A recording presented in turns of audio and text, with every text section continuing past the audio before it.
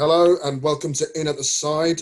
I'm JK and I'm joined by the usual people of Neil Williamson and Dom Hardman. Not only Andrew Gomersall, MBE. Andrew, how are you doing? Very well, thank you. Yes, Good. 4 months into lockdown and still surviving. Enjoying the lockdown hair, or have you had Yeah, my the my wife my wife took the scissors, and I swear I was going to lose my ears. Uh, she was pretty brutal, and I was really looking forward to showcasing a fantastic Argentinian mullet, proper old school. Yeah, Diego Albanese turned up at Gloucester with a like full sort of short hair and this fantastic mullet here, and I had envy, so I've been trying to grow it, but no, it's all gone. we still get some. There's a bit of a long bit going at the back there. So just shaved the sides and we can Yeah, start it again. Obviously, my colleagues here have decided they'd shaved theirs off completely. smart. Well, mine was actually, it's almost like I knew this was going to happen because I did mine about a week before lockdown, before everyone decided to do it through necessity. I decided to do it through choice. So, yeah, I don't know kind of what happened there. Bad times. So how have you been keeping busy during the lockdown? Obviously, businessman yourself, director of your, is it your father's company it was? Yeah, Or yeah.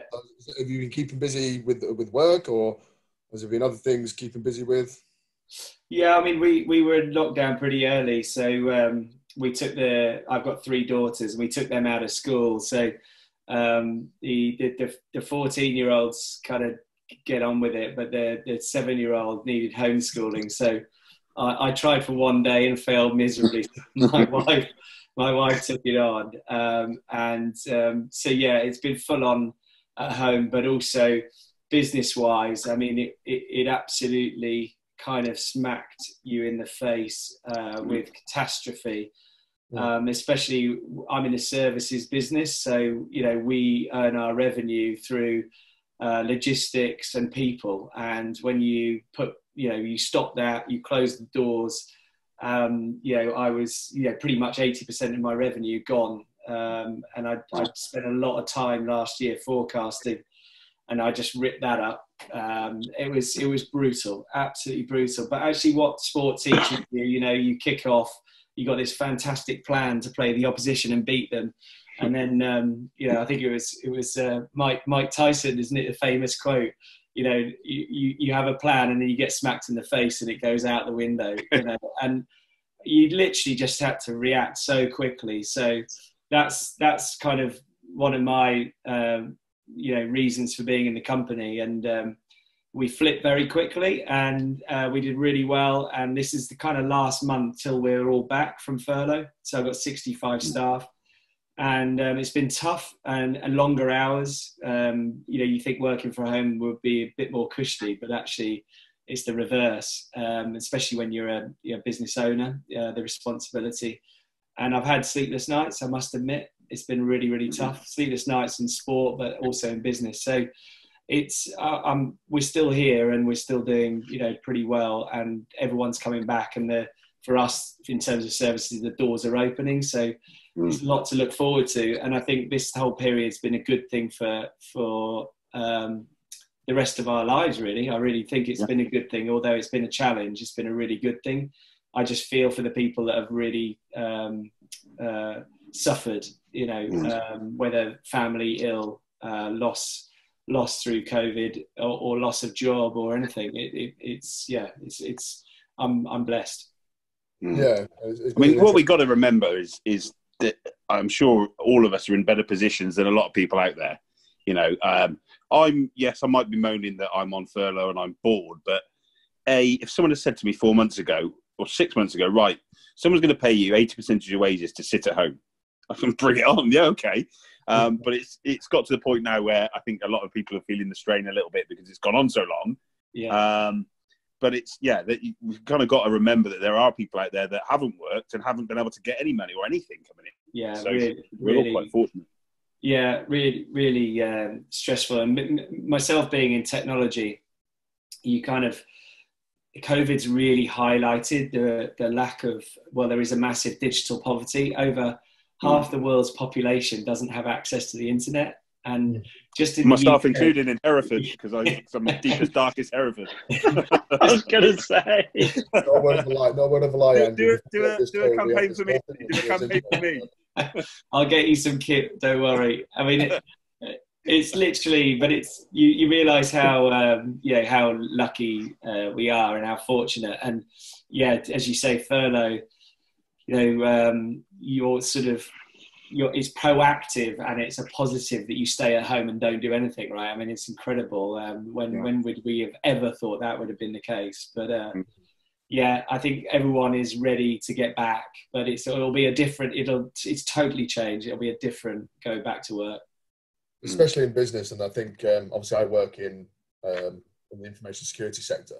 And obviously we talk a lot about business continuity and obviously getting those plans. And I think there's a running joke at the moment now within our sector. And it's, so who dictated your business continuity plans? The CEO, the CFO, the CISO? No, COVID. It's literally, it blows all directors out the water and go, actually, your business continuity plan, it was COVID. Yeah, and that's the new norm. It's literally correct. Getting it. I think if you take the positives away from this situation, it has shown how weak and fragile certain industries really were. Yeah. And I think it gives them a kick up the butt to sort it and plan for the future, because this sort of thing will happen again. There has been pandemics in the past and there will be pandemics again. However, a modern day pandemic hasn't happened, where we've got this technological advancements, where we've got employment where it's at and technology where it's at. So this has been a great thing to get that going. Yeah. Do you see that's going to change your outlook in your business?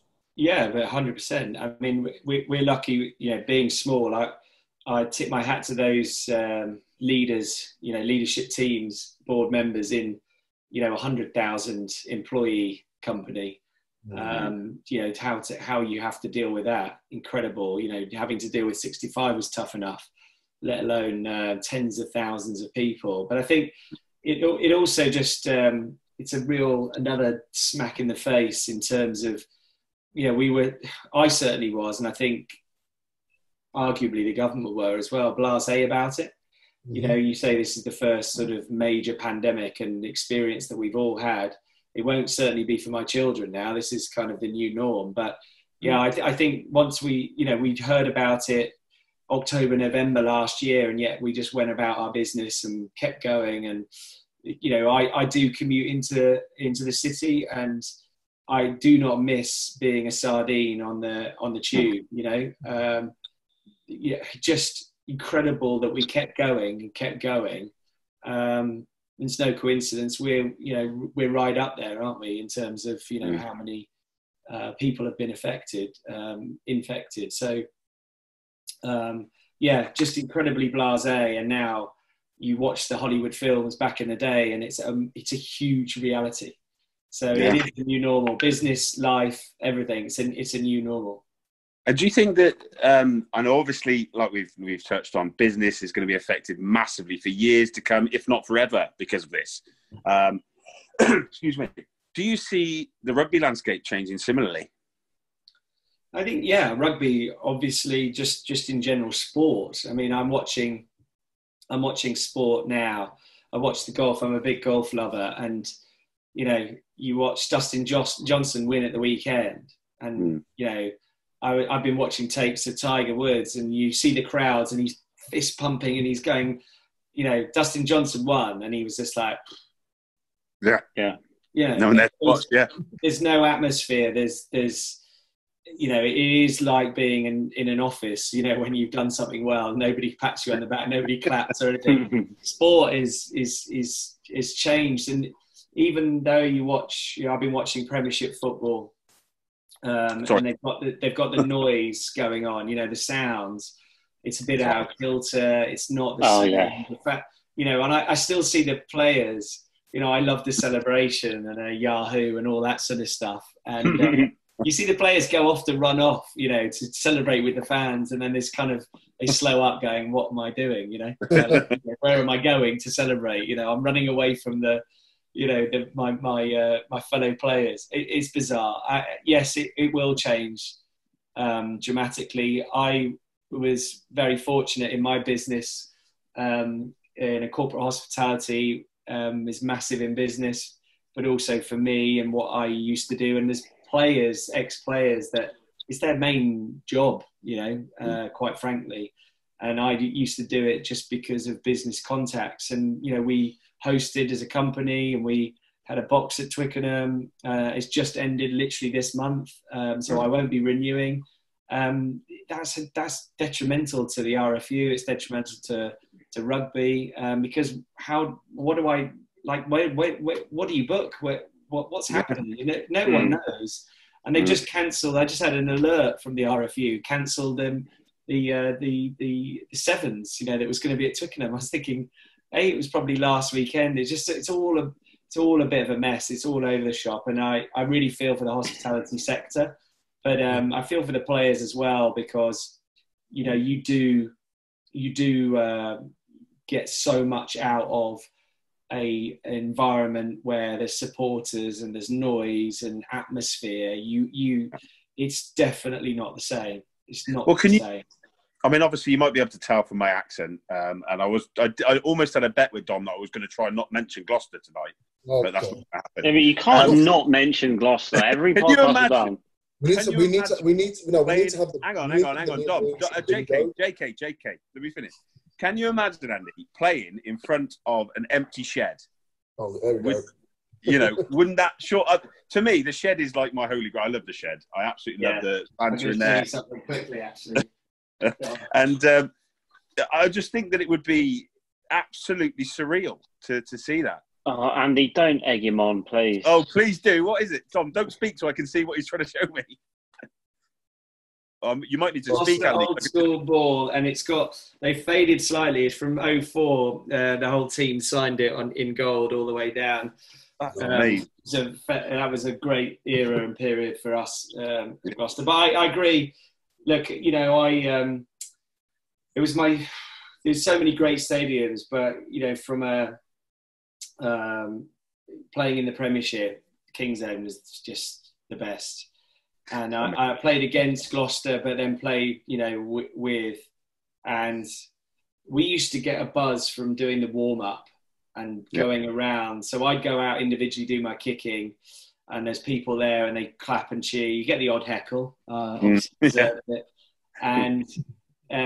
but then you go around as a team. This is before kickoff, and I felt 10 feet. It was unreal, and that's the benefit of home advantage, but it's also just I think even some of the most hostile environments, as a sportsman, you have to get up for it, and you have to respect and love it, because if you don't, it's going to kill you. I mean, you're gone, you're dead. But I mean, it just seems not fair. It's just It's a weird one. So I've been watching the Southern Hemisphere. Obviously, they're back playing. The Super 14, fantastic. They've got the fans, and to be fair, listening to that and watching that kind of, it gets me jealous a little bit of not being able to watch it myself. But then I looked at the NRL. Obviously, I watched both codes, and the NRL have put placeholders of people. They've done that in football as well, in some grounds. People all around and I'm like, it's just not the same. You could literally, I think the players are going to know, and it's not going to help their mental state. So anything, it's going to make them miss the real people more. Yeah. Or the old stadiums where people used to stand, right? I mean, Twickenham was like that. There were standing areas and, kind of social distancing in a stand rather than being sat down. There could be the reinvention of the old school, oval, no seats, and you hear of 100,000 people back in the day, in a sort of tiered stadium but no seats. That could come back. You never know. Rex still has that, don't they? So switching on to, I mean, we haven't really touched a lot on rugby, but we'll switch on to your career. Obviously, you had an absolutely glistening career. Played for like the biggest club in the world in Gloucester and some others. You also obviously famously in the 2003 squad won the World Cup with England. Wanted to just bring it back briefly to, I know you mentioned obviously playing at Gloucester and playing against Gloucester. I imagine are very two different experiences at home. Are there any other stadiums in the Premiership that sort of came close to that, or you thought, oh Jesus God, we've got to go and play there again? Is there anywhere else that sort of hit home like that? Well, I think everyone would, when Newcastle were in the Premiership, you know, it was the only Northern club, and it was, you know, a big schlep. And it was always hosing it down, windy. It's literally the old-fashioned game of two halves. And we always used to play at Christmas. I remember New Year's Eve. We had a New Year's Day one year there, and the hotel was pumping, you know, New Year's Eve, got no sleep whatsoever. So no one wanted to do the Newcastle kind of away, you know, no one wanted to do it. And it's probably still the same, although it's slightly easier because they've got a plastic pitch now. But even then, back in the day, you know, we'd stay up. So it was a good night out, right? But, you know, still. But I got to say, Leicester Tigers, Welford Road, I really enjoyed playing there. Great atmosphere, great stay. Always well, you know, really early on, there could be a couple of thousand people watching you if you were lucky. At Welford Road, it was always 16,000, you know, so it felt like a mini international. And then you were playing Leicester that was, you know, full of internationals. It was incredibly difficult place to go and play. But when you went there and you did well, what I loved about the Leicester fans was they were really respectful. They almost applauded you for you know, playing well and potentially looking to, you know, beating Leicester. They were always I didn't win very often there, but I that was one game I thought, you know, yes, you've got to be on top of your game, but I want to be on top of my game to play in front of these people. So really respected for Leicester. Obviously played for a number of different clubs. Obviously, I could read down the list, but obviously started with the better teams, with Wasps, obviously. How did it all start for you? Obviously, down at schooling in Bedford. Was that where it all started to go towards Wasps, or? Yeah, I mean, it's just life, you know, especially in business, is about the network and about the people that you know. And it was the same for me growing up. Sport, it's the influence of my old man, and you know, getting to go to Bedford School, which was a, you know, traditional rugby school, was massive for me. And you know, I was lucky I was in a team. So there was, I think, 3 England players at under 16 level in my team, and I didn't get in. I wasn't good enough. And we went unbeaten pretty much all the way through my school years, 5 years unbeaten. The centres were taller than the second rows. You know, we just had a freak year group of, I was always the smallest by a mile, but you know, we just had a freak year. And so they kind of inspired me as well to be better than I was and to keep growing. And I was young for my year group as well. So, you know, July birthday. So I was quite young and physically, small as well. So it was just amazing experience to play in a team that never really lost. And so, you know, the likes of playing Harrow School, Roger Utley was the coach, a Wasp player, and he kind of saw me and, you know, put the word out. And then my local club, which my dad, you know, it's sort of through the veins for me, rugby, that my dad started Bicester Rugby Club. We turned up there. One of my dad's companies started there, and there was no mini rugby on a Sunday. So we all turned up and there was no one there. So 3 dads started it up, and we recruited literally in the streets, you know, just picking up kids going, come on, let's go and play rugby. And, you know, now there's 350, 400 kids that turn up. So Bicester had a coach that was coaching at Wasps as well. And it just all kind of started for me there. And then I've got to tell you this story. So I kept getting denied at not a county, but at divisional level and then England trials. And my last year, they made me captain. So it was incredible to get that. They just saw me as, you know, tenacious and never, just wouldn't give up. You know, who's this guy that just will not give up? And so I then, it was easy then to sort of go and have trials at Wasps and whatever. And then as I was leaving school, I got invited before that, I played Llanelli under 21s. This is before that, and so I was used to winning. And there was a guy number 8 for Llanelli on the under 20s. So I was 18, so I mean it was just another physical step up. And there was a guy called Scott Quinnell at number 8. It's a little low. Never heard of him. There's my most embarrassing moment, which we'll go into later, involves Scott. But he scored. He was having a trial game to play for the first team, so he's a couple of years older than me, and he scored 4 tries before half time against them. And they won. Llanelli 21s at Wasps, they won 76-12 or something ridiculous, right? So I was like, wow. Anyway, went on tour with Wasps 21s to Canada, that big rugby nation.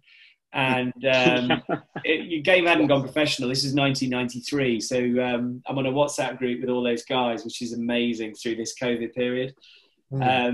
And I got arrested the first night because I was 18. The drinking law is 19. And so I got arrested the first night. We went to a nightclub. And I walked out of the nightclub straight in the police car. And off I go. And one of the lads was like, oh, shit. So went in to tell the lads. And we went around the block. And I'm going, you know, no mobile phone, right? So I'm going, this is it. I've let my family down, you know, blah, blah, blah. It's pretty steaming. And anyway, this police car kept going around. I was about to sort of say something, and they came past the club again. And the whole of the Wasps team were there. They were all lined up, clapping me in, singing happy birthday. They stitched me up. So they even though I was underage, they just had a word with the police and say, just arrest this kid, you know. And I absolutely cacked myself. And at that moment, I knew, Christ, this is the club for me. What, you know, good lads. And the club, even then, and we're talking about it now, the club was always about the people. It wasn't about the place, the stadium, the fans. It really was about the people in the club. It's a unique club. And so I had 6 amazing years at Wasps, and it turned amateur to professional. Rob Andrew was there. Some legend. Was Peter Bracken there? Was Peter Bracken there at the time you were there? No, he wasn't. No. So I came across Pete at Quins when I was there. But my point being that I was 6 years, and Wasps was going to be my only club. I mean, genuinely, I wanted to be a one-club player. Absolutely loved it. All the players who are now still my mates, we grew up together. They recruited. What they did really well is they recruited. So literally, they went to the England trials, divisionals, and there was 4 teams, and they just watched and they went, we'll have him, we'll have him, we'll have him, we'll have him. And they just picked a team from there, which you think in hindsight, it's an obvious thing to do, but there was no kind of recruitment. There was no kind of, and we just had an unbelievable team. So in 96-7, we won the league, won the cup, and it was all just starting professional. And I that was it. I was going to stay forever. And professional rugby, you know, we're so blessed to be able to do it, but the truth of the matter was it wasn't professional, and we had as good time off it. But on the field, I knew I needed to get to another level. I played for England. I'd got dropped pretty much in my first season because I wasn't right mentally. I wasn't right physically. And I wanted to go to another level. Like, you see the athletes train, and I had experience of that. And we were nowhere near it. I mean, we got, in 1996, we played Middlesex Sevens. We played Wigan in the final. Right, and we were winning at half time because it was our game, right? It was our code. They never played Sevens, right? But you think of the 10 that played for Wigan. I mean, they're all heroes. They're all legends of rugby league, and some of them played Union. Andy Farrell, Inga Twigamala. I mean, the list goes on. Gary Connolly, Henry Paul, Sean Edwards, Martin I mean, it's in Scott was playing, Quinnell, insane team, and we were just sort of students. Lawrence was playing, Pete Scrivener, myself, Nick Greenstock. We had a good team, right? But the problem it was amateur, and it was 10 minutes in the final. And we were like, Christ, we were struggling with 7 minutes, and it was 10 minutes. We're winning at half time. and then we get absolutely trounced. Couldn't get near them. We lost by 50 points, you know. But that was a massive realization to me. I was like, got a long way to go. And I wanted to invest in my own sort of fitness, and the club didn't back me, you know, and I was gutted. And so it basically came to the fact that it's either you, Andy, or I've got to get rid of the fitness coach kind of thing. It got to that point. And Nigel Melville chose to keep the fitness coach and get rid of me. So I was absolutely mortified and gutted. And it wasn't an arrogance by me to go, you know, you don't get rid of a player. It was a big realization in my life, but that started the merry-go-round of going to different clubs. I would never have done it, but you know, it's not a regret. It's nothing. It's just a fact of life. And I'm sort of blessed and lucky that I got to play for so many other great clubs. But the truth of the matter was, I would have definitely stayed at Wasps all my life. No, so obviously, after Wasps, you went on to captain Bedford. Yeah. Obviously, in the relegation year, was it walk-in and captain, or what was the concept? Oh, it was great. I mean, listen, I got so in the Clive Woodward era. So I played for England. Jack Rowell. Yep. Then Jack went. Will Carling kind of went. You know, Jeremy Guscott went. You know, it was this era of just all these legends that I grew up watching and then playing with gone. And suddenly, you know, I lose my place, you know, my contract at Wasps, and I go to Bedford. And so I just wanted to play and enjoy it. And I was playing for a club that obviously, you know, my boarding house was literally around the corner. So I used to look at the stadium. So it sort of brought my passion back for it. And, you know, proper old school rugby club. And it was great. And I was playing for a coach as well that I hugely respected, a guy called Paul Turner. And this guy just, in terms of the game, there's not many people I could say that think or love the game more than this guy. And it's infectious. I mean, literally sleep, breathe, walk, talk, rugby. And not only that, when he was a player, if you ever watch Paul Turner, go and Google what he used to do. Kicked off both foot, place kicked off both foot, would do chips off his knee over the defensive line. Grubbers, you know, you saw Finn Russell do that grubber through the nutmeg legs, and he did that for fun all the time. So it was inspiring. So I went there just going, I'm going to learn all I can off this guy. And, you know, at the end of the day, we were the least funded, you know, coming up Premiership. It was tricky, right? And actually, through it, we didn't get paid a couple of months, you know, all that sort of stuff. So it's proper old school. And unfortunately, you know, we got relegated. I was injured in the playoff games. I bust my knee. But that season, I showed responsibility, captaincy, and I goal kicked as well. And I don't think I was flavour with Clive Woodward at the time. And he just saw that and he went, bang. There was an injury. I think Kieran was injured. Dorse was playing. It was 2000. And I sat on the bench playing for Bedford, you know, in the Six Nations. So I was really, really lucky. And he got me in. And I would have gone on the tour to South Africa, but I bust my knee at the end of the season. But I played against Gloucester and at Bedford. I remember it to this day. John Fiddler and Philippe Saint-André came up to me and said, we really want to sign you for next season. And, you know, I didn't know Bedford were going to get relegated. I only had a year's contract. And I was like, bring it on. I went down to see John Fiddler, met him at the Air Balloon. A lovely pub that is, yeah. Remember it. And, you know, Philippe was a hero as well of mine, you know, watching him play and, you know, another inspiring character. And that was an easy decision. You know, once I turned up, and I've got to tell you this story. So I turned up and they were all like, who's this London, you know, swear word, who's this London idiot? And, they'd heard about me, blah, blah, blah. So I turned up and I thought, what do I wear? You know, it's professional sport. So wear a suit, obviously. Yeah. No one in Gloucester at the time had a suit, I don't think, in terms of the players. There were not even any shops, were there? I don't they have suits the players that didn't have a suit. And so I wore a suit and they said, right, we need a photo on the pitch. So get changed. So I literally got changed, left my suit in the thing. And when I got back, the suit had gone and my pants were sellotaped to the ceiling. They were like, and by the way, the ceiling in the King's Own change room at the time was it was 20 feet high. There was no way of me getting them down.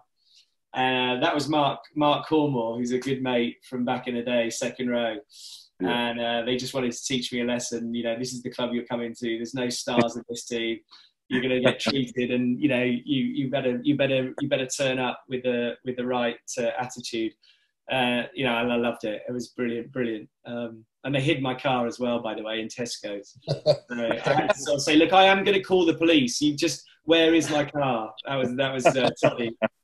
So yeah, good days. Awesome. In terms of, obviously, you played against a lot of clubs, which we've touched on. You played for a few clubs against many, if not all of the teams in the Premiership at one point. Who would you say was your rugby nemesis in terms of a player? Who did you not like seeing on the pitch opposite you?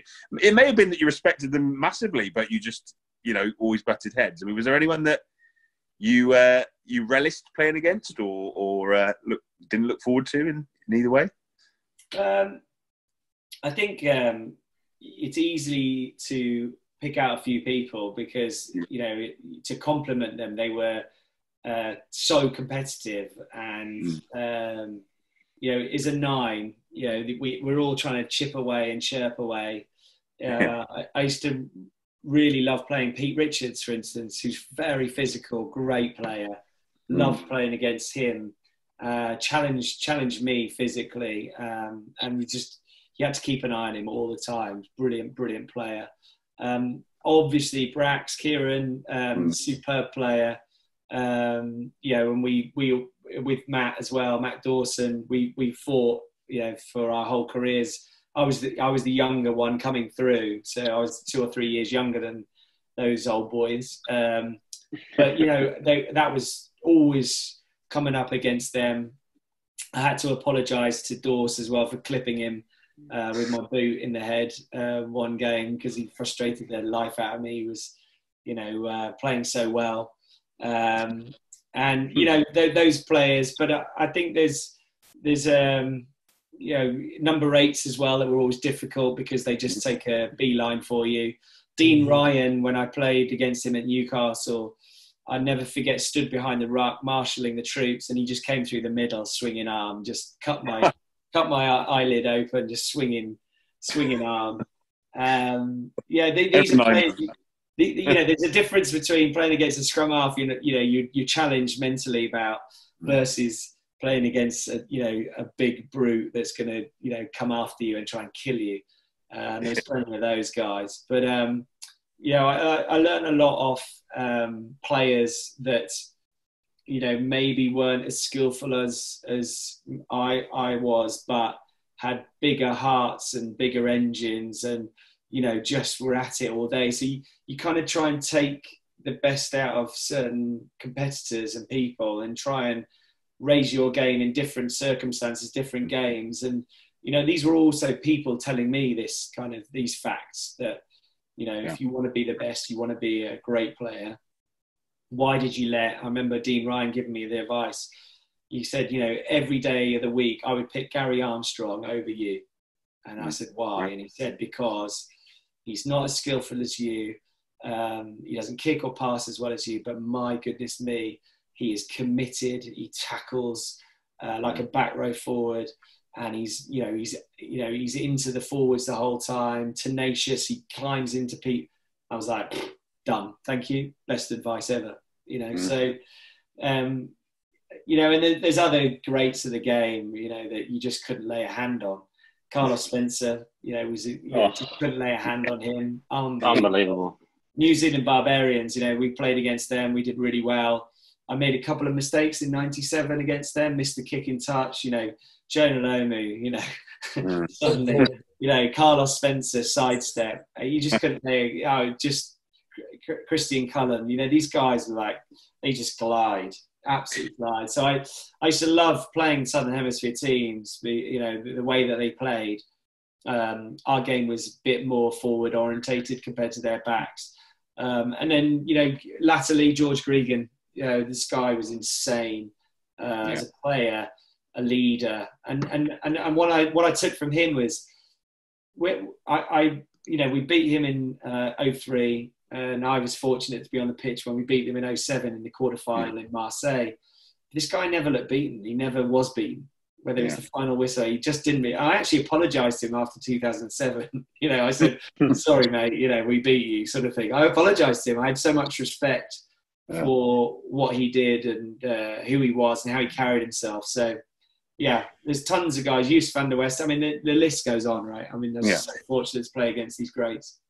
Do you find that just out of curiosity, you mentioned obviously these great players you're playing against.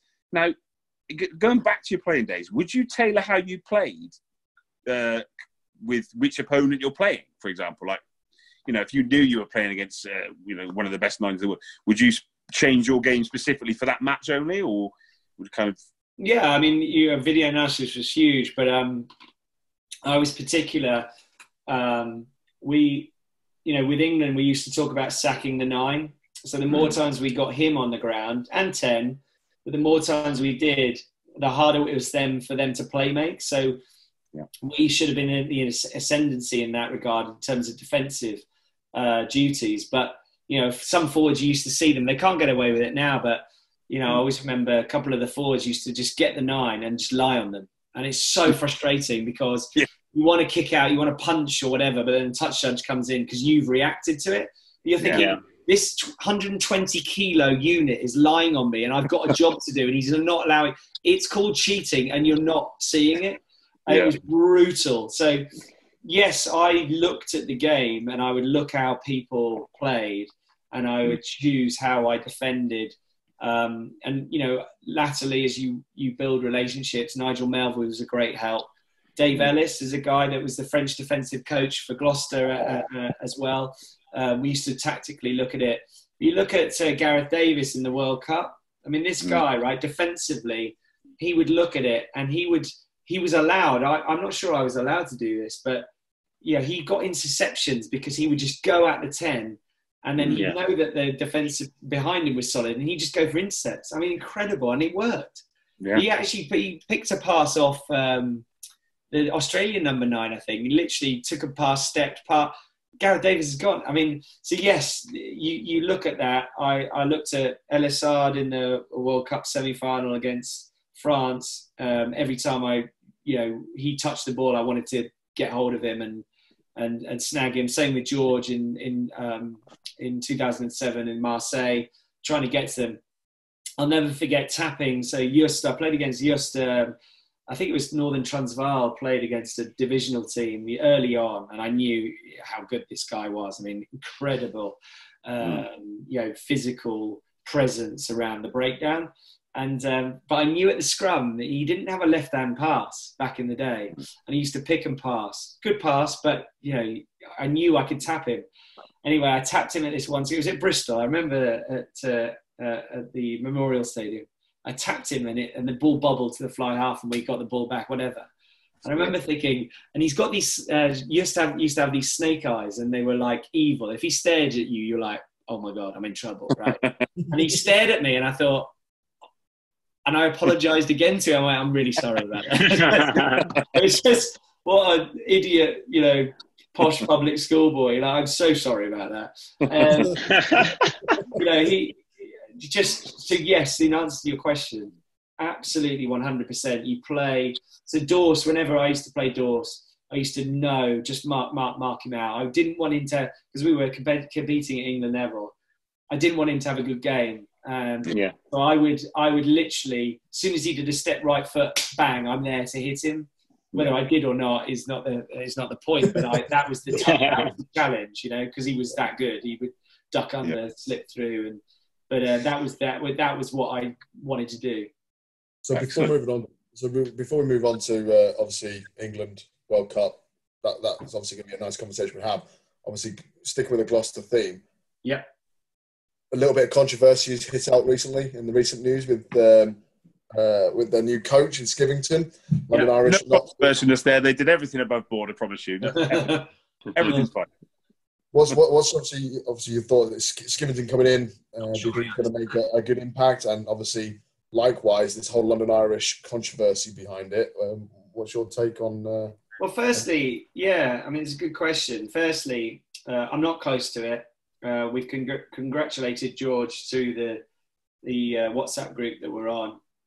I think it's a fantastic appointment signing. I think he really will do well. I think it'd be great. He's young. I think it's going to be hard. I really do. Yeah. I mean, when you're young, and it doesn't matter whether you've exited the game, and there's still players that probably are playing now that you played with, kind of thing. It's always difficult. I'm sure he won't suffer for that, but yeah, difficult job. There's no hiding place at Gloucester in terms of coaching, how the team plays. You've got if they could squeeze 16,000 into Kingsholm, you've got 16,000 people that want to criticise. Positive or negative, doesn't matter. They want their team to win, and that's fair enough. So I think it's going to be difficult for him, but I think it's a great appointment. Young, upcoming English coach, all for it. The whole thing with London Irish and Gloucester, I still can't believe in this day and age, communication, how we do it, the rules. Really? We're talking about this? Really? They didn't communicate that, I'm like, it's either because the press want a story, but the whole statement from Gloucester, London Irish are not going to be happy, are they? They're going to come out and say, yeah. But within the laws, really, we're discussing that. It should be very, very succinct, the laws, in terms of you can't approach it, whatever. But to have this is a nonsense, because it's going to be hard for George. It's going to be, what are the commentators? Nothing's going to happen. It won't be a problem. But yeah, just complete nonsense. I'm appalled by the sort of unprofessional, kind of light that's come about. Do you think that's quite sort of, obviously, a bit of a different situation with the pandemic, but obviously today, Northampton re-signing or sorting out contracts with 19 players, some players missing out, obviously, due to the situation with the pandemic. Do you think that's all seems a bit rushed through? There's talk of 5 stars from Leicester who are sort of saying, no, we're not going to have a pay cut, and supposedly by the end of today that will be stood down. Do you think that's just being rushed, or? No, I think it's the reality. I think if you look at it from a positive point of view for the clubs, they're going to have to look at how they're going to finance, and look at, you might have lost sponsors. There's a lot of connotations around it. Yeah. They certainly a club like Leicester, thrive off and are profitable because people come through the gates and they spend money. If that's not going to be the case, it's catastrophic in terms of the business and the money's coming in. So how is it supposed to survive without the union, the Premier Rugby, or blah blah blah? Funding the players. It's an obvious thing, and for a club perspective, it's a good opportunity to kind of wipe the slate clean as well. You're seeing decisions made quickly. Really looking at the strategy. I was shocked by Gloucester because obviously they had a clear out, recruitment, David Humphrey's recruitment. And I'm going, oh my God, that's massive changes. One of the challenges for George is, you come into a club, you haven't signed these players, but you like these, really difficult. But COVID, what it will do is it'll just get rid of all of that and actually look at it. And it's a reality for some of the players, and I feel massively sorry for some of them. I've seen posts from some of the players as well, sort of saying, look, I don't know whether this is the end, but it's probably likely to be. Seeing lots of players go to Japan. It's tough, but it's the reality of sport. And we used to joke we're a piece of meat. It's still the same. There's no difference really. Do you see that this is going to be scope for a bigger intervention? Obviously, mental health is going to play a huge part in everything that's going on, and a little bit more intervention from the RPA and the growth of the RPA, who have been instrumental on keeping tabs with these players, knowing the situation, obviously the mental health that comes with going from full-time rugby to absolutely nothing, furloughed.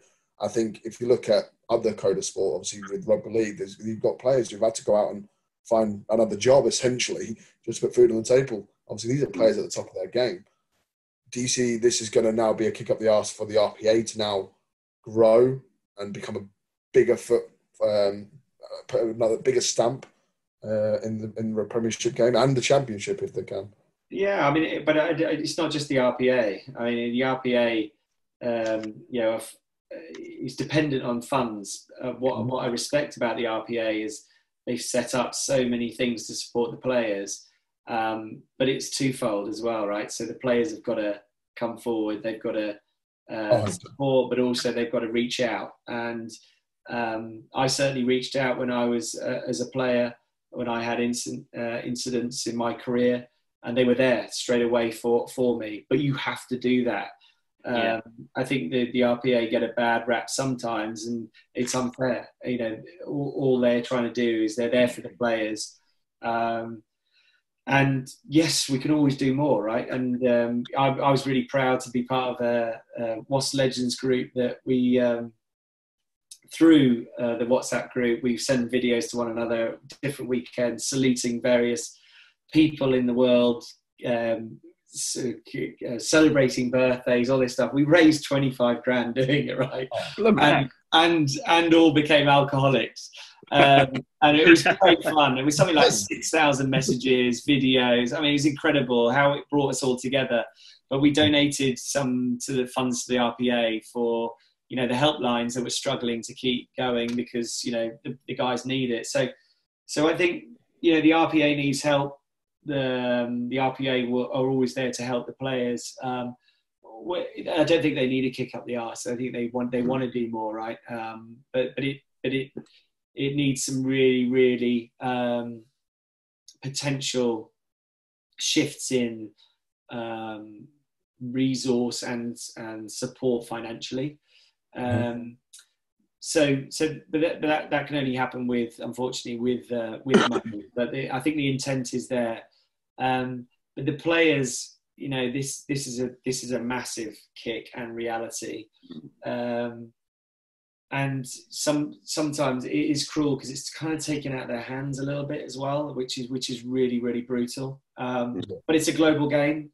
You can go and have different experiences. I don't have a regret, but I wished I played abroad. You know, yes, I toured, but I wish I played for a French club or an Italian club, or you know, had the chance to go to Japan and never did. So there's good opportunities for some of the players there. You know, we've just seen Chris Robshaw going off to the US. Yeah, exactly. That was never an option. Yeah, that was never an option. America's becoming a big thing for it. Yeah, so I mean, you know, what a great experience that will be for him, and you never know. You absolutely never know. Yeah, the US has always been dangerous if they get the funding right. Just some of the so-called rejects from, you know, American football. Yeah, they'd be scary. In the sevens. Oh my God. Incredible talent. So they could be really, really dangerous. And great experience, right? So go around the world and try it. So we'll see. But I know that it's going to be a bit of suck it and see. It's very dangerous, but it'll be a shame once it gets going that there'll be no supporters there, because they're a massive part of this. Yeah, I think so. Traveling around the world kind of leads quite nicely on to. I'm going to hazard a guess, a massive highlight in your career. Obviously playing for country and winning the illustrious World Cup in 2003. Obviously, talk us through. We'll go 2003 first, and obviously 2007. Hang on, the illustrious World Cup. I thought it was the Wales World Cup. That's the. I can all but apologise for it. But so 2003. I'm actually going to edit that out. So 2003 World Cup, you guys are getting there. How was the feeling? Obviously, getting into that final. Obviously, we'll go from quarterfinals onwards. Was it a case of we can do this, we can do this, we can do this? Or was it, we've got to play this game, we've got to play this game, and then we've got to play this game? Which, no, was it in your mind, or did you really have to concentrate on the task at hand? No, when we toured before the World Cup, we toured New Zealand and Australia, and we won across there, and we did really well. The belief was, when we turned out, the belief was there anyway. I mean, we had an unbelievably strong squad, but also we had an experienced squad, an experienced squad in age, maturity, mentality, and a squad that hadn't won anything, So, yeah, you'd won domestic trophies, and there was, at that time in that England era, was very much Leicester Wasps and then kind of other people. So those two clubs were going hammer and tong at one another, and also, massively successful and big personalities. But the belief was always there, actually, when we landed. It doesn't mean to say you're nervous and you don't doubt and all those kind of things. And, the bounce of a ball can change everything. But the belief was always there. We kind of knew that if we got through our group, you're never sure who you're going to play in a quarterfinal. But the route was easier. There was always a route to, it seems weird now, but there was always, back in that era, there was the route to avoid New Zealand. Yeah. Right? So, yes, New Zealand, in 2007, you saw what happened to them in the quarterfinal, but it felt more achievable and believable to have an easier route. Yes, you might meet them in the final, but that, therefore, the belief was strong and good. But even then, didn't matter. We were going to play New Zealand because we'd gone over to Wellington and beaten them. So the belief was strong, and it was. But confidence is another thing. So you can believe all this stuff, and then it's kind of the confidence running. And of course, the World Cup didn't go according to plan, even though. But I think the confidence grew and the belief grew when we beat South Africa. So we played Georgia first, but when we beat South Africa, and we convincingly so beat South Africa, I think then we kind of knew, get to the final, and then it's all on. And we should no matter what the conditions, we should get a stranglehold on this and win the World Cup. Doesn't mean to say you're going to do it. And obviously, Wales quarter final, losing at half time, big spanner in the works. Did going back to last year's World Cup, what do you think the issue was? Do you think England's final was against New Zealand, and then they kind of felt like they'd won it already?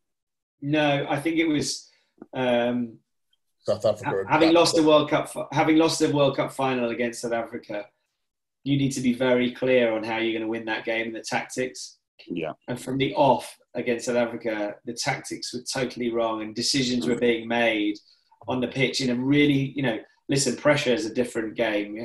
I've been in those finals, and pressure, you never know. You think you're going to deal with it, you never know. And mistakes happen, and we let South Africa get confidence and chipped away at sort of lead. And when they do that, physical, big, strong, their defence is so superior. We just got it wrong. End of story. It wasn't because, was there a belief that England, because they dominated and played so well against New Zealand, and actually New Zealand in the pool game kind of did that to South Africa, this is going to be pretty straightforward and easy.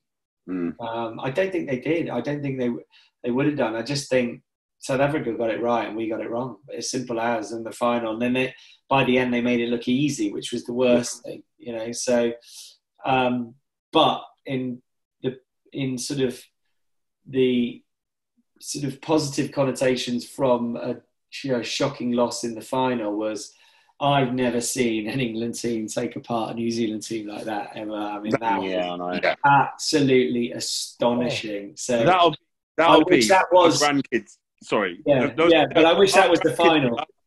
Yeah, they'll be saying, "Where were you? Did you watch the?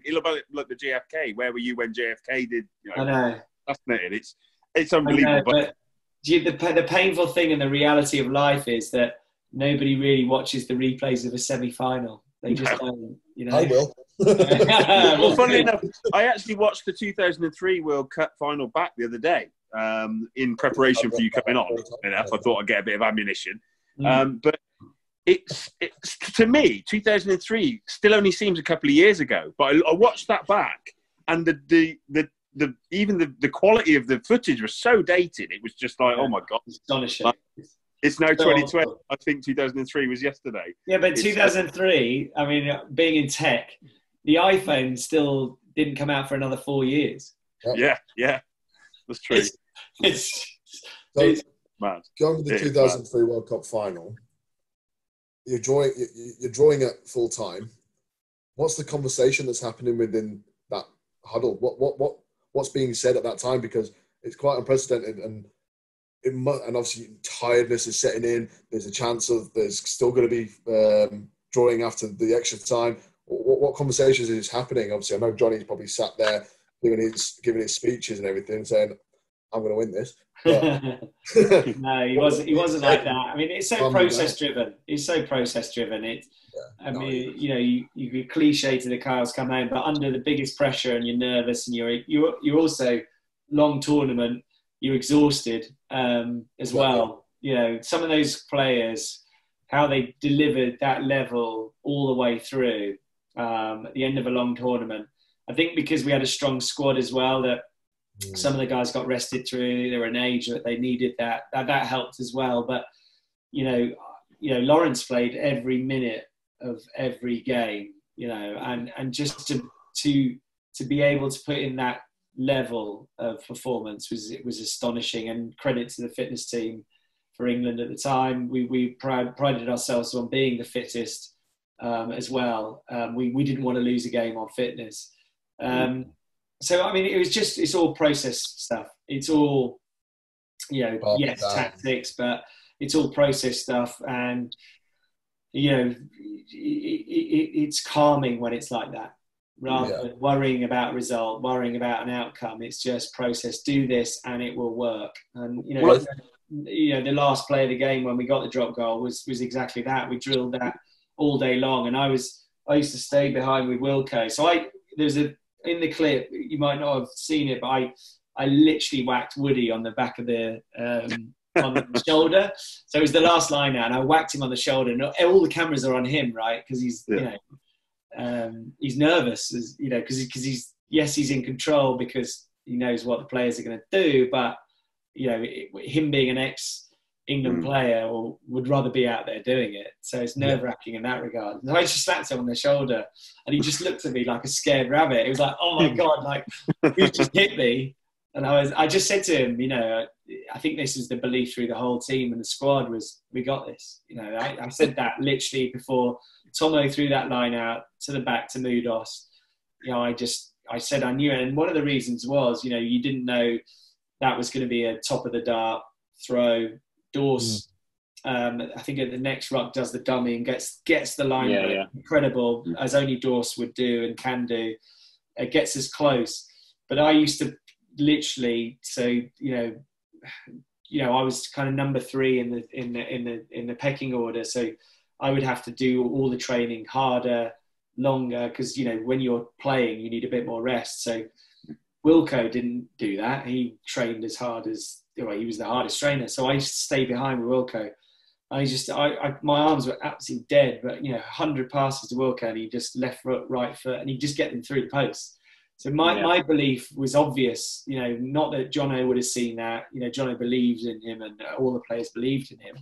But I was kind of felt like I was the one that had done some of the hard yards with him, and loads of other people, don't get me wrong. But my personal experience was, it doesn't matter even, who passed the ball, because I think Jono tried, Neil Back did, and everyone was like, no, don't do it, let Dorse do it. And once it happened, I kind of knew he would get it over. But also, I didn't, there's that, I knew he'd get it over, but I didn't think he'd do it with his weak foot. Foot. Well, that was part. Hadn't he? Oh, he missed a couple off his left before, hadn't he? Yeah, well, maybe that's the reason he did it. Yeah. Well, he missed almost every kick that game. It's like the conversions and things, but when it comes down to a couple of penalties, I watched it back the other day, and what I wanted to touch on as well, the difference in characters of the managers. So the moment the full-time whistle went, Eddie Jones was down on the sideline, giving his players tips, giving his players support, whereas Clive stayed up in the stands. Now, does that show the difference in managing styles? Is Not really. I think Clive wanted to, but I think, there was a moment where John has said, we got this, we're in control, thanks, we don't need. And, those two had that relationship anyway, I think, and trust. Yeah, I mean, all of it. But fair play to Woody. To get sort of denied by the skipper, you just got to go. I've done my job, right? I've done my job, and these guys know what they're doing. And fair play to that, because if I was a coach and whatever, I'd be like, oh, Christ, I really want to say what I need to say, and so fair play at the highest, most biggest pressure. But it's the same as in training. You literally, your coach does your first hour or first 45 minutes, and then he'll do your coach's run through. But the last thing he says is, captain's run through, your pitch, your team, do what you want. It's the same in the game. He has his moment in the changing rooms. He'll have his moment while you're warming up. Moment of that. As soon as the whistle goes, it's the captain's. Yeah, and I think that's the different styles. Eddie, I think he's got to get used to the leaving it to them, and I think, and obviously he does his way, and he's done wonders for the modern England team. But I think that's where Clive kind of takes it to a whole different level. At that point, it was literally, we'll do what we do in training, essentially. I think in training, you're mine for 45 minutes, you're the captains for 15. In the game, you're mine for the first hour, you're the captains for the next 80. Yeah, I think it's the evolution and experience of you as a coach, but also the group of players that you have. You might feel sometimes with this group of players I need to, and this group of players I don't. I mean, I always felt as a player, yes, I'd listen to the coach and I'd again, look at their game plan, whatever, and I'd try and go and do it and whatever. But I'm the guy on the pitch that's making decisions. I was never the player looking up at the stands going, what do I do now? It's like, this is my game. This is where I feel I can influence the game. This is the tactic. And I'm going to change it, whatever. I got dropped for one game because Clive sent a message on, and I took it in, but I didn't spread the message. And he dropped me. I remember him dropping me for it, because I didn't spread that communication. It was one of my jobs. But at club level, I certainly felt, I'm running the show here, and it got me into trouble. Right, I had certain coaches that didn't like it. They I got sacked. I got dropped because the coach was trying to influence and whatever. And I'm like, well, you're not the guy playing the game. I'm playing the game, and you're trusting and paying me to deliver that. So I'm going to deliver it, whether I'm right, wrong. I'm the guy doing it. You stand by your sort of thing. Completely. Yeah. So winning that game, the emotions must be there. I know you can probably see behind Dom, he's got it quite nicely framed at the back there. He did actually go looking for you at one point to see you. Yes, you are there. I got that as a little memento, because that's the World Cup final in 2003 was my 6th birthday. Wow, that's scary. Now we're all feeling old. So obviously, how big was the piss up afterwards? Huge. It kept going. It was utter relief in so many ways. But I was pretty philosophical at the time. I was kind of like, wow, this genuinely will change our lives forever. That's what I felt immediately. Relief, great, celebration. But it was the end of a long journey and tournament and everything. You're miles away from everyone else. The Australians aren't celebrating, right? It's not a great place to go and celebrate because they've just lost a World Cup final. Yeah. And it was so late as well, because of extra time. By the time we got out, it was like 2-3 in the morning. So everyone's shattered, but we still hit it hard. And I was going to say, did you do it under good? Yeah, I got put in taxi and taken home, and smoking cigars. I don't smoke. I was smoking cigars, inhaling. I mean, you don't inhale cigar. That was the lesson I learned from that evening. And so I was royally ill on that. But just, the next day waking up, straight back on it.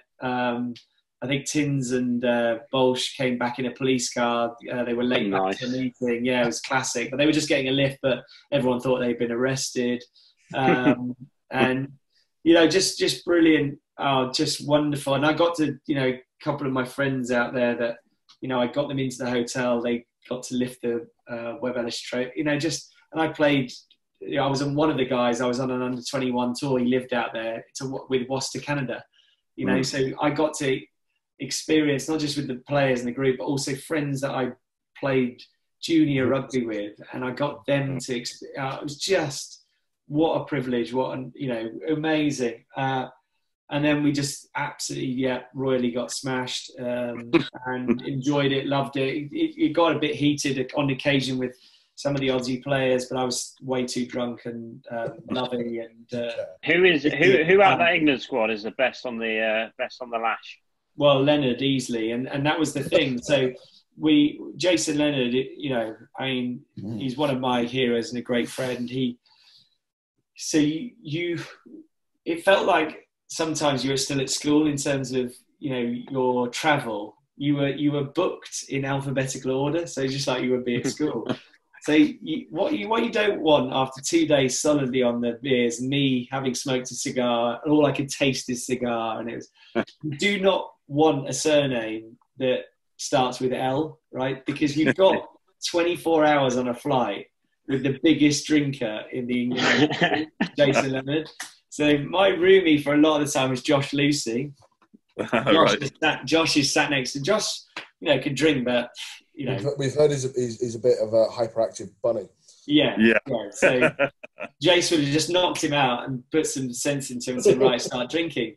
So what we did on this flight, Josh was my roomie for the camps and a long period of time, and a WASP mate. He just came to me and said, I've got 24 hours with Leonard, sat next to him, and he's already started. The flight hasn't taken off.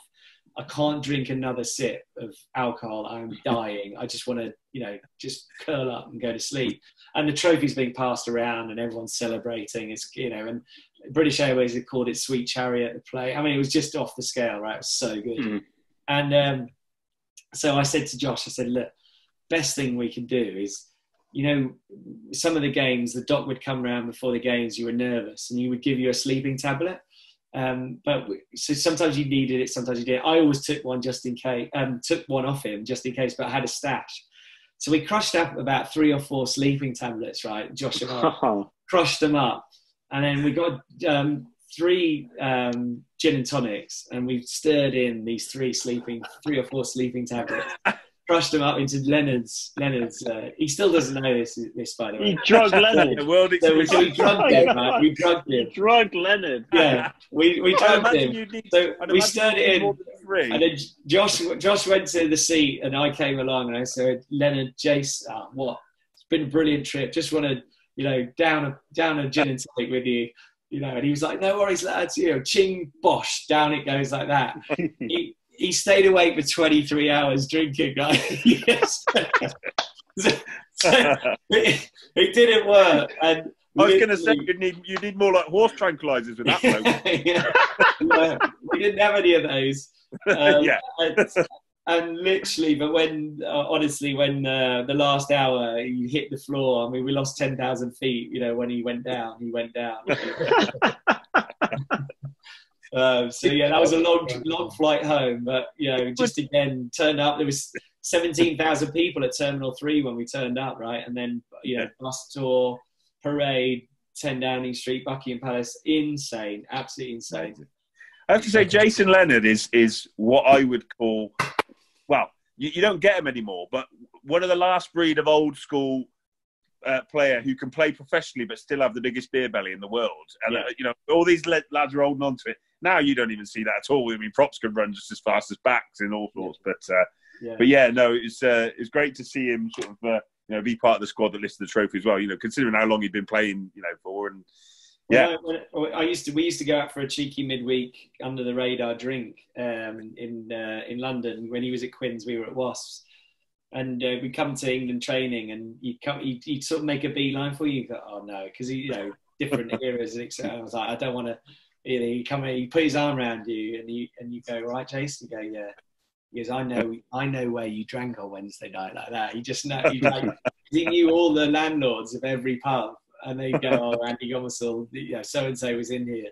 And he'd always know, right? He'd always know. And he goes, look, you better have a good game at the weekend, or I'm going to tell the coach. It's just... Brilliant. So we could quite easily go through a lot more stories, but I think coming to the end. So Mr. Sonario O'Neill, He's Yeah, to I've make got a it couple of clear. questions today.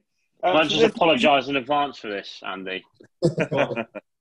Well, I started off doing sort of like tame questions, and then people. So I can't remember who it was, but someone told me they weren't weird enough. So I thought I better go back to the drawing board. But Yeah. the first one, right now, the trick is I'm going to give you certain scenarios. You need to just try and answer them as quick as possible, so we can get a nice, honest answer of you. But the first one we've been asking a lot of our guests is a lockdown-based question. So you're on lockdown with a player you used to play with, right? You're literally on lockdown for 2 weeks. You can't leave the house. It's only like a 2-bedroom sort of bungalow. You're having food and everything brought to you. Who, out of anyone that you've ever played with, would make it an absolute living hell? Who couldn't you? Who was that? Sorry, Austin Healey. Oh, brilliant! Oh. And why? Well, we drive each other out the wall, but he would certainly drive me up the wall. Brilliant, excellent. Now, the other question is a little bit weirder. It starts getting slightly weirder as it goes on. Now, you wake up in a dark room. The freaky little thing from Saw cycles in, asks you if you want to play a game. The lights go on, and there's 5 bottles of Jägermeister on the table, 20 pints of Guinness, and 20 pints of lager. Now you've got to pick 2 people to help you get through it within an hour. I pretty much know who one of them's going to be. Yeah. Who would you pick to help you get through that lot? There's on our WhatsApp group. There's a gentleman called Nick Barber who played in the WAS 21s. This guy can down a pint in 2 seconds flat. I mean, insane. And Nice. yeah, so he'd make it easily. I can send you the video. He's a very, very talented man. Yeah, Please do. Done it. So Jason Leonard and Nick Barber. There you go. Awesome. We'll have to have a look at that. Right, and I've got a last one. It's a would you rather. It's a work in progress. It's probably not the best question in the world, but right, you've got 2 options. So you can either start your career again, right, but you have to play prop for your entire career, right, or you go back to the peak of your fitness. You can play 1 more season, but it's for a team that you absolutely hate. Yeah, that's easy for me. I played so many. I just go. I could never play prop. I could never ever do what they do. I mean, they're insane. I've been with a guy back in the day called Darren Garforth, who played Leicester prop. He was an England legend, and Garth was, he's top bloke, but he was covered in psoriasis. So I didn't, A, know where to look, B, just like what to touch, because I thought, I was young at the time. I was like, oh my God, what do these props do and get up to? And when we went to bed, I was obviously, worried at being his roomie, and he snored so loudly. And I do remember him blowing off and snoring at the same time. I just thought these people are very special, talented individuals, and I would never mess with them and never, ever think about playing their position. They are a law and species unto themselves, and I love them to death. No, that's brilliant. That's a great answer. And one more final question from me. If you could go back in time and give your 16-year-old self a piece of advice, whether it be rugby or life, what would it be?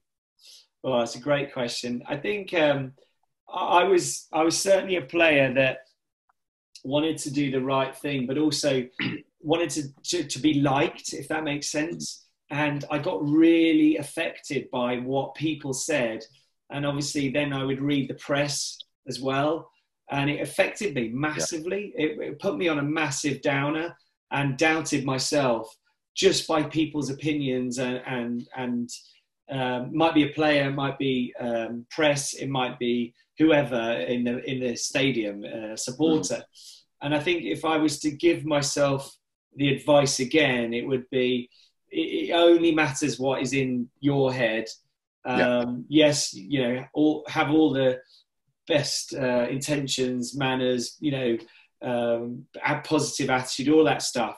But it should not matter and affect you what other people are saying and what other people are quoting. Obviously, the closest people to you and whatever, but reading all this stuff, it really is immaterial and doesn't matter. And I did get affected by it, and I would go back in a heartbeat and say, stop it. Don't read it. It's a nonsense. And by the way, this was, I got dropped on teletext. right? Now, I knew I was out of the squad on teletext. This was the days before social media, Twitter, Dom doesn't know Instagram. We might have to teletext explain is. what teletext is to Dom. Yeah, what Dom's is this? a bit young. There's the red button on your TV, and it used to come up with a big screen with the news, the weather, and holidays. You would get your holidays on there as well. Don't tell Dom that. Every time he sees a program that tells him to press the red button, he turns the telly off. He just can't work it out. So that would be my sort of message to myself is, you know, and even worse now, right? Do not, and I do it with my kids. Doesn't matter what it's, you know, just don't listen to it. It's nonsense. So before we go, obviously we're big on mental health, as we alluded before. Dodgers Rugby is there for mental health, Marshall and Men's Minds. What advice would you give to those who are struggling at the moment, given the current climate, whether it's work, rugby, just lockdown? What advice would you give to these people who are suffering, and what would you say and how to combat it, and what help they need to go get? Yeah, I mean, I can only speak from, you know, a wee bit of experience on it. And, you know, exercise is number one for me, just getting out, whether it's a dog walk or a run, playing golf. I did, you know, this afternoon, just did 9 holes just and with the dog, just to get my head right. I just say exercise is key. And then the second point really for me is I always entrusted people and found a good mentor or found, you know, somebody that could help me. It doesn't have to be a best friend or whatever, but somebody you trust, you know, with advice and everything. And so talking is number one, picking up the phone and speaking to somebody is so vital. Just talking, you know, and finding somebody that will listen well and, you know, obviously give the right advice. But if you bottle it up, it's going to get worse. You know, if you don't exercise, it's going to get even worse. Just getting out there, talking is really my experience. I'm not, you know, a psychologist, but that does help and work for me. You know, whether or not you can find in somebody that has similar symptoms or has gone through similar things, or somebody that hasn't, you know, just find that right person for you.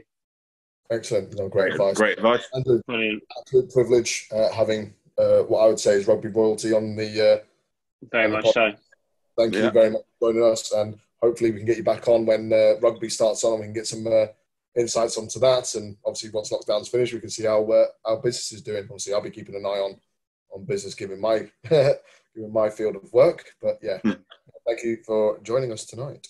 Absolute pleasure. Thanks for having me. Thanks for coming on. Brilliant. Thanks very much. No worries. Cut. Guys, take care.